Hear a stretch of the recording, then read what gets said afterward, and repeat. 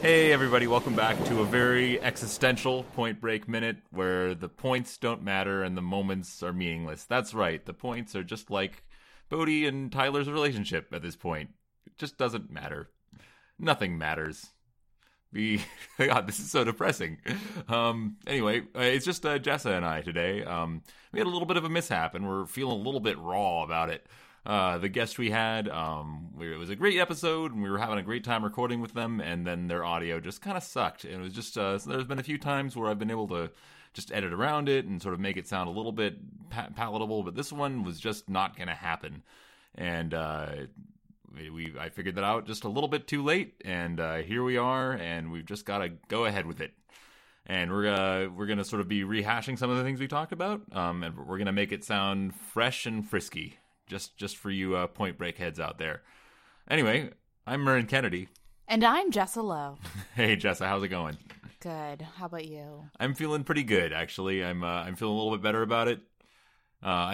We should just stop talking about the mistakes that happened and just move on, just like Bodhi would. You know, you just got to roll with the waves. Yep. Anyway, we are on minute 42 of Point Break, and it's a pretty juicy minute, I gotta say. We got Bodhi. It starts with Nathaniel. If you want to, do you want to recap the minute like you usually do, or do you want to just shake it up? It's totally up to you. You know what? I'll just take it away. Let's do it. So it starts with Nathaniel saying it's kind of a legend. Bodhi just referred to the 50-year storm. And then Bodhi counters that. He said, "No, it's real. It's absolutely real." Dead serious. He's so serious. He's like, "No, stop. This is not a legend. This is 100% a real thing." And he moves on to say, everything moves in cycles. So twice a century, the ocean lets us know just how small we really are. So it's kind of like a story time with Bodhi situation. He's just like, okay, gather around, children. Listen to old man Bodhi. Gather around, for I have news. How high, Ridge, I could not tell. Waiting for Guffman, great film. So yeah, and it's kind of like, and he's passing on some of his little witticisms, his little sort of nuggets of wisdom. Lets us know just how small we really are. And in the last minute, we talked about the highest wave that someone has surfed, which was, I think, 78. McNamara, 78 feet. Garrett McNamara. I posted the video. Not Svot. Scott McNamara. I like Svot McNamara. Svot. But yeah, it was Garrett McNamara, and I watched the video of that, and I posted it on the Listener Surf Shop, and that's insane. I actually didn't watch it, but it's pretty gnarly. It made me feel, I mean, just like Gromit was talking about, your balls feel about this big. My balls felt fairly small watching that, I have to say. So how'd it feel? My balls felt pretty small. What does that feel like? What does that feel like? It's like nerves, I don't know, like stomach nerves, like, you know. Do you feel it in your balls? Yeah, a little bit. That's what I think that I've established that at this point. We can let's move on from that. But yeah, it was just like how is he still alive, sort of thing. Like how did everyone in the camera shot with that wave? How are they still alive and not just? Well, did that crash into them or something? No, but it looked like it. I mean, I don't know. Anyway, it was just really, really intense, even more so than I. This was a really thought. trying experience for Murrin. He's just very shaken up about it. I'm fine. It was just it struck me. Yeah, I'm really fine. Oh boy. Anyway, he's talking about how small we really are, and that a storm comes out of Antarctica, tearing up the Pacific. And it sends a huge swell north 2,000 miles. And when it hits Bell's Beach, it'll turn into the biggest surf this planet has ever seen. And I will be there. And so will I. And so will I, says Nathaniel. Just sort of jumping on the bandwagon there. So I looked at a map, and according to that map, Australia is in the Indian Ocean. So, I mean, just on the border, I guess. So when he says Pacific, that may be a little inaccurate, but maybe maps differ. But 2,000 miles was just about spot on. So they knew what they were talking about with that They little weren't that no number. namby-pambies with these numbers. They were going to get them accurate. Accuracy is very important. As I was saying, like, we don't want to Neil deGrasse Tyson this shit, but yeah, we're doing minute by minute, so we got to look at the facts, look at the numbers, just break down the. Well, I guess I did say that the points are pointless and the moments are meaningless. That's an even better intro than I came up with. There you go. But not really. We care deeply about Point Break. So yeah, Bells Beach, biggest surface Planet has ever seen. I mean, he doesn't have the internet, as we talked about with our guest, so he doesn't know for sure. But it's probably a little bit of hyperbole. He can't know for sure, but does he have like a farmer's almanac of the ocean for the entire planet? I don't think he needs one because he's one with the ocean. Oh yeah, so he just knows. He senses it. Mm-hmm. He's like a dog before an earthquake. He can read the waves. The waves talk to him, I think. The waves tell him their secrets. So Nathaniel jumps on the bandwagon, and then everyone just sort of starts whooping and yelling. And then Booty... whooping and yelling and dancing around. And hooting Annie. And yelling and hooting. And what's that line from Arlo Guthrie, the I don't know. restaurant? Anyway, I don't know what I'm talking about. Someone out there will, maybe. I have a vague memory of that, the Alice's Restaurant. Some whooping and hollering and yelling. Anyway. Is this a movie? It's a record. Alice's Restaurant. It's like a 30-minute song about I don't remember very much of it at all. It's so good. Gotta love a 30-minute song. Woody Guthrie's son, Arlo Guthrie. It's like this little folk song. It's and it's like a traditional Thanksgiving song, kind of. My mom used to play it on a record. Oh. And it's a story. It's just sort of this meandering story that starts at the restaurant, and then it has some Vietnam stuff. And so what you're telling me is that this is basically the precursor to Kanye's My Beautiful Dark Twisted Fantasy. Well, there wasn't a video that went with it, but maybe there should be. Or maybe there is. I really don't know. I'm talking about something I... 30-minute song. Does he go, did you know your girlfriend's a bird? I hadn't noticed that. Anyway, Runaway. Good video there. So then Bodhi drops the line. One of the great lines of this movie. If you want the ultimate, you got to be willing to pay the ultimate price. It's not tragic. While stringing a guitar. He's stringing a guitar this whole time, and you never see him play a guitar, and you never see him even with a guitar. He's such a poser. I hate to say that about Bodhi, but in this moment, noticing the guitar, it does seem a little bit like that. Mm-hmm. I mean, if you see a guitar being strung, you want to see it played later. I mean, that's the rule of Chekhov's guitar. No, if I'm seeing a guitar being strung, I'm like, I'd rather not. Yeah, like, can we not? Well, I mean, okay, I just have to say, in a party situation, I guess. No, not even. No, I'm agreeing with you. Like in a party situation, you don't want to hear that. Yeah, I don't want to hear it anytime. You don't want to hear guitar music ever. No, I mean, I, as a woman musician growing up, I have spent too many an hour sitting while a guy plays guitar, making awkward eye contact incessantly the entire time while I sit there and go, oh, great, lovely. Oh yeah, Wonderwall again, great. Yeah. So I don't want Bodhi to be this person. Yeah, it's kind of disappointing because every time you see a guitar at a party, it is an instrument of seduction, an instrument of failed seduction. So it's the original cock blocker. Yeah, and it's never going to work unless you play Wonderwall, which always works. But yeah, I really don't want to think of Bodhi that way. So maybe he was stringing it for a friend. Maybe it was for Gromit. Maybe Gromit's just so helpless. Yeah, I think he's so moon. Or maybe either like Gromit or Nathaniel. Maybe we're like, oh, I gotta play a song. There's this chick. Nathaniel's like, I gotta impress my kids later. I just want my kids back. Nathaniel is just like a doofy dad, kind of. I noticed that especially in this minute, compared to the other guys who are kind of.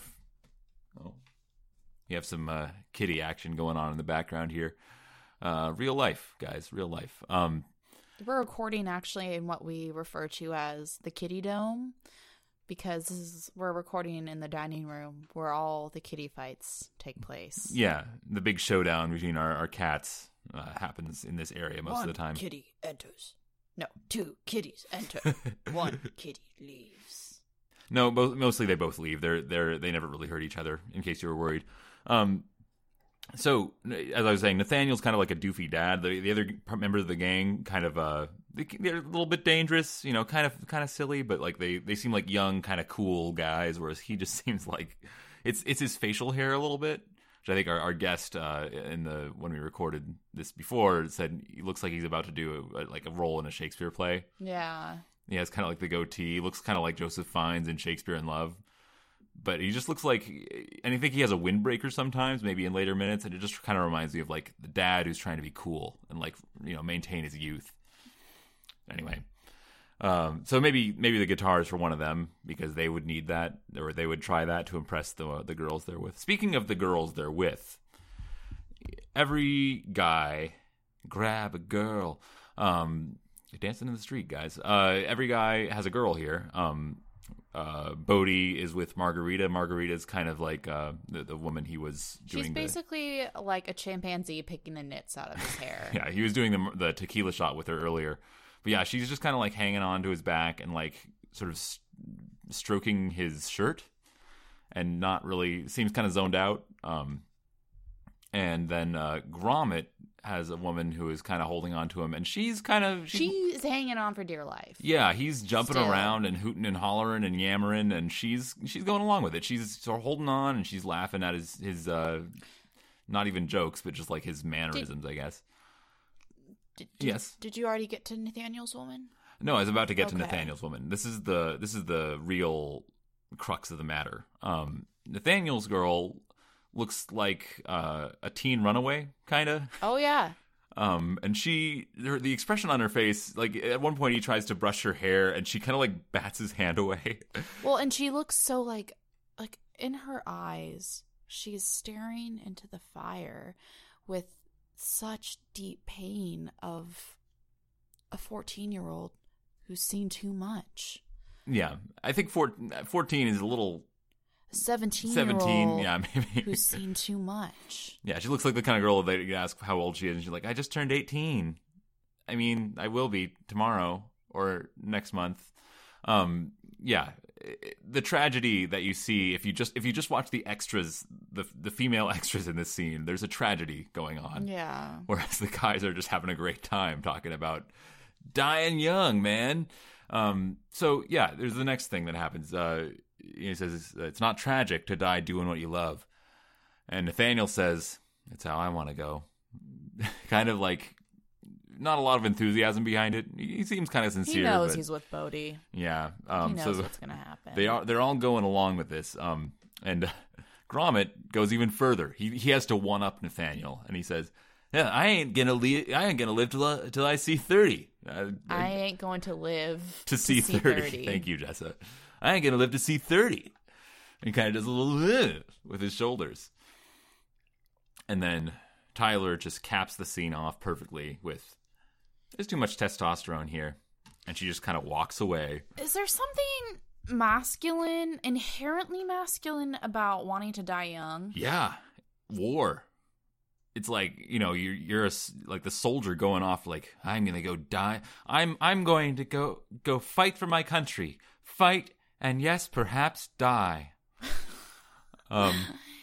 Okay, so I don't know. There's just something very poetic about Bodhi's line. It's not tragic to die doing what you love. Yeah. And then, of course, Nathaniel and all the rest of them ruin it. But yeah, they don't quite get it like he does. Would you feel content dying on stage? I don't think about that very much. If we want to talk about like how I think about death, like No. as you know, I'm someone who doesn't think about the future very much at all. No.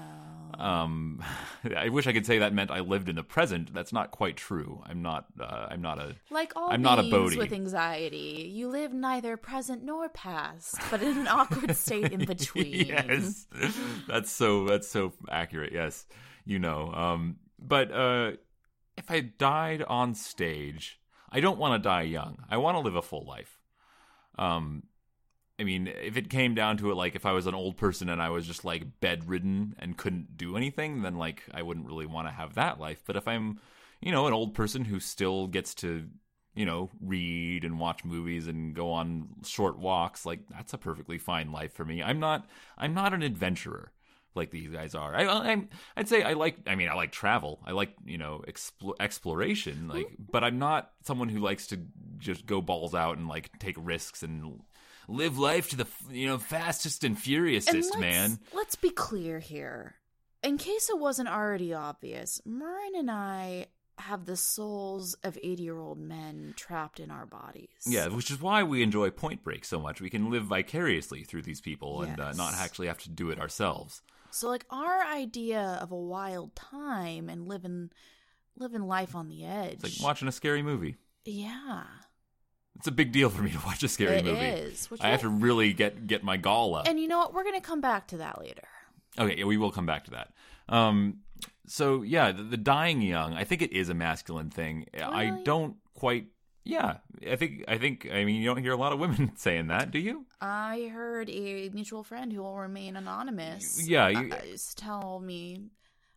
I remember we were sitting out in the grass in the summertime, and she looks at me and she says, "I'm gonna die before I'm 27."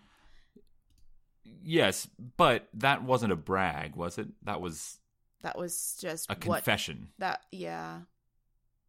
I mean, this individual was addicted to heroin at the time, so yeah. So I feel like the brag part of it is masculine, like saying, like, "Hey, man, I don't care if I live past." He's like, it's a a good thing to these people. Like, oh, I'm gonna die young because fuck getting old, man. You gotta just what's it worth when you're old? You can't do crazy shit anymore. You might as well be dead. Yeah.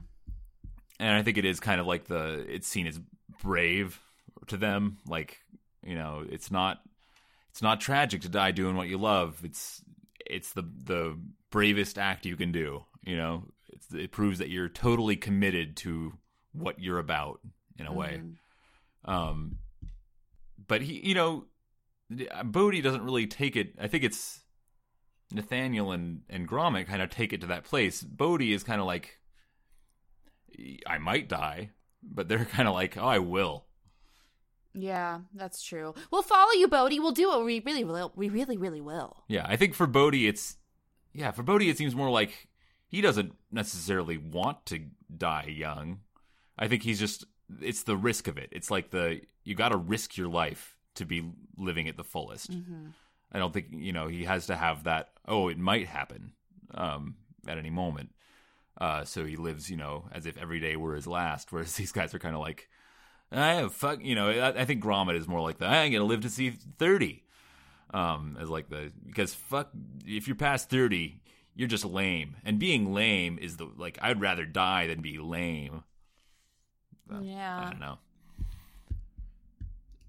So, Roach Roach is the other one that is interesting in this scene. He's interesting in every scene, really. I mentioned all the gang each of them has a girl. Roach just has Rosie, who is not a woman, and his back is faced back is faced to the camera. Yeah, the entire. He's facing scene. Away from the camera. You don't see Rosie's face this whole scene. Just his long hair. Roach is facing away too, although he's cheated out a little more. Yeah. And when Gromit says, "I won't live to see 30," he laughs really hard. Yeah. And I really, honestly, I like Roach more and more as we're doing this, because he is kind of like, he seems a little smarter than the other guys, and he's kind of on. He's the one I would be. I feel like he's a little bit more contained. You would be Roach?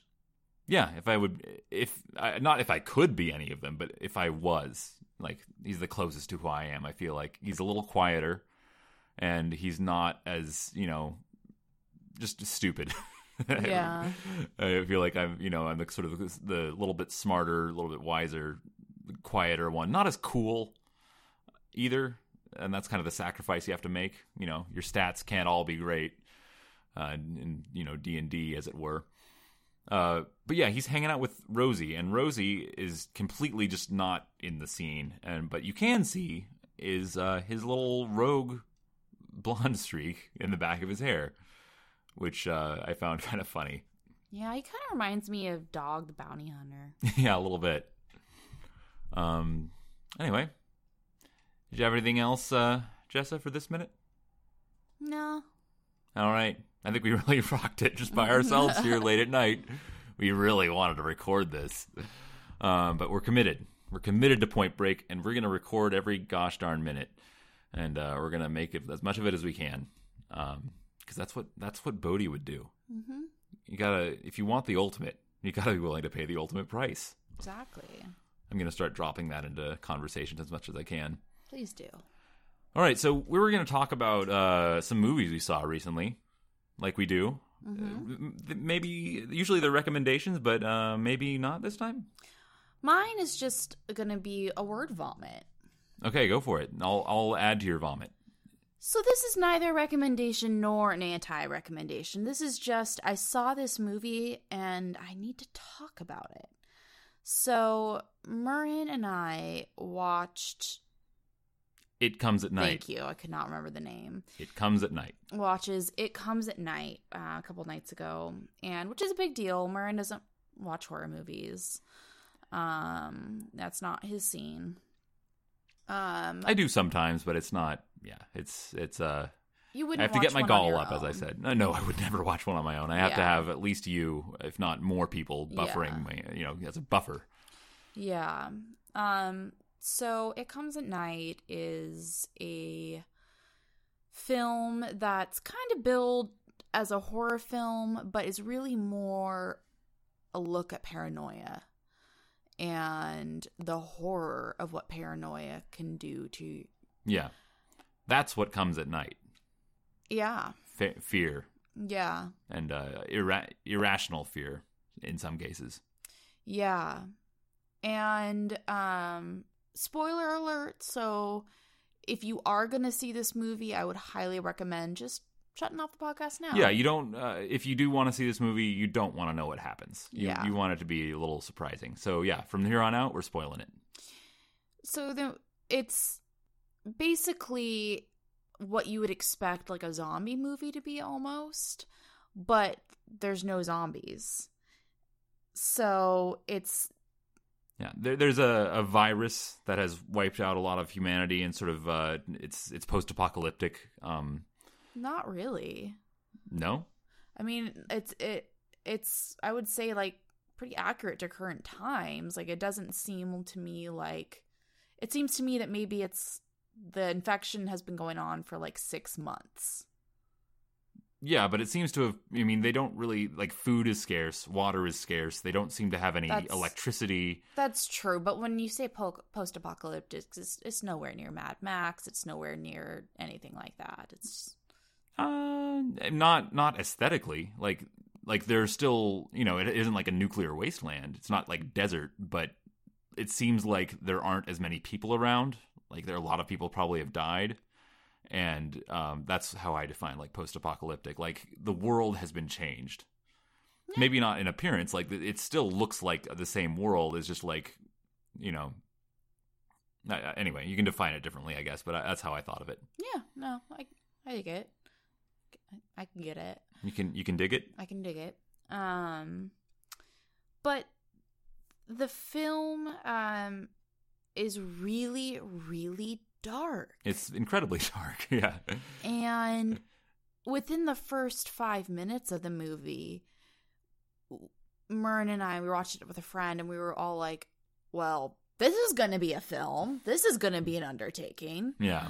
And it just continues to keep hammering in. things keep on getting worse and worse. And it's like, oh, they couldn't possibly do that. They couldn't possibly behave this way. Oh, but they do.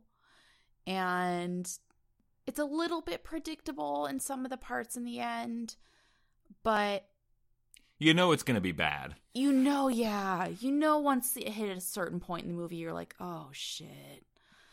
Oh, shit. Like, I think I know what's going to happen, but I really hope it doesn't, because that's bleak. Yeah. The movie opening is someone dying and then having their body set on fire.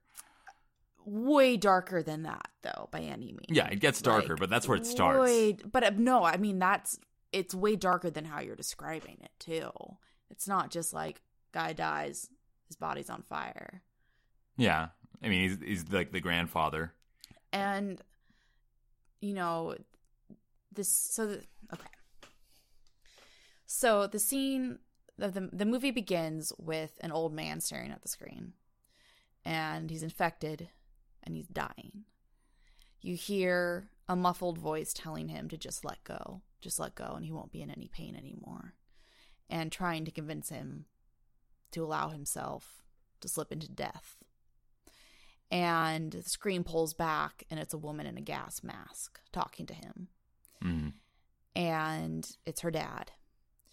And the woman's husband, who is also in a gas mask, says it's time, and he and their son, also in a gas mask, load him up into a wheelbarrow, take him out into the woods. The son witnesses his dad put a pillow and shoot his grandfather in his head. I forgot about the assisted suicide bit. Yeah. I would say it's a little bit more than that. Yeah. Maybe not as consensual. Yeah. Yeah. I mean, they're putting them out of their misery, I guess. Yeah, but it wasn't, they didn't sign anything. They didn't have a discussion about it. It was just, it just happened. And the movie bookends with that as well, which I thought made for just a really interesting experience. I don't know. Yeah, it was. This movie, I didn't love it, but I thought it was very good. It was well acted. I would recommend it if you're down for a really, really dark movie. It's not particularly. There are some parts that are very scary, but it's not like a fright fest in any way. It's more just very, very dark and depressing. Yeah. It's about people being pushed to their limits and having to do very dark things to survive, basically. Yeah. I was just going to call out one scene since we're spoiling it. At the end, there's these two families. The Joel Edgerton, Carmen Ejogo, and Kelvin Harrison Jr. plays their son, and he is incredibly good in this. He's a standout performance. I look forward to seeing this young actor do great things. I thought Joel Edgerton was really good too. Yeah, he's great too. He's always good. And then this other family, they end up taking them in just because, we have a house and you need one. There's more to it than that, but basically they're living together, but then that leads to more paranoia and they don't quite trust each other. And at the end, the Joel Edgerton family, he and his wife kill the other family, basically, after a sort of an escalation. And at the end, there's the husband of the other family is dead, and the child is dead, and the wife, played by Riley Keough, is just wailing about how her child is dead. Her toddler is dead. It was 5.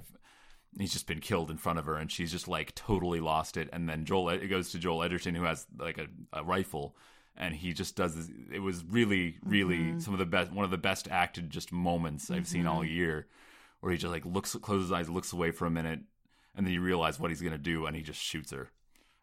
And then he just kind of looks down and shudders for a second. It was just such a perfect moment of acting, and I just really love that. It's just so fucking dark. Yeah, that's the moment that really got me. I was like, oh crap, that hit me.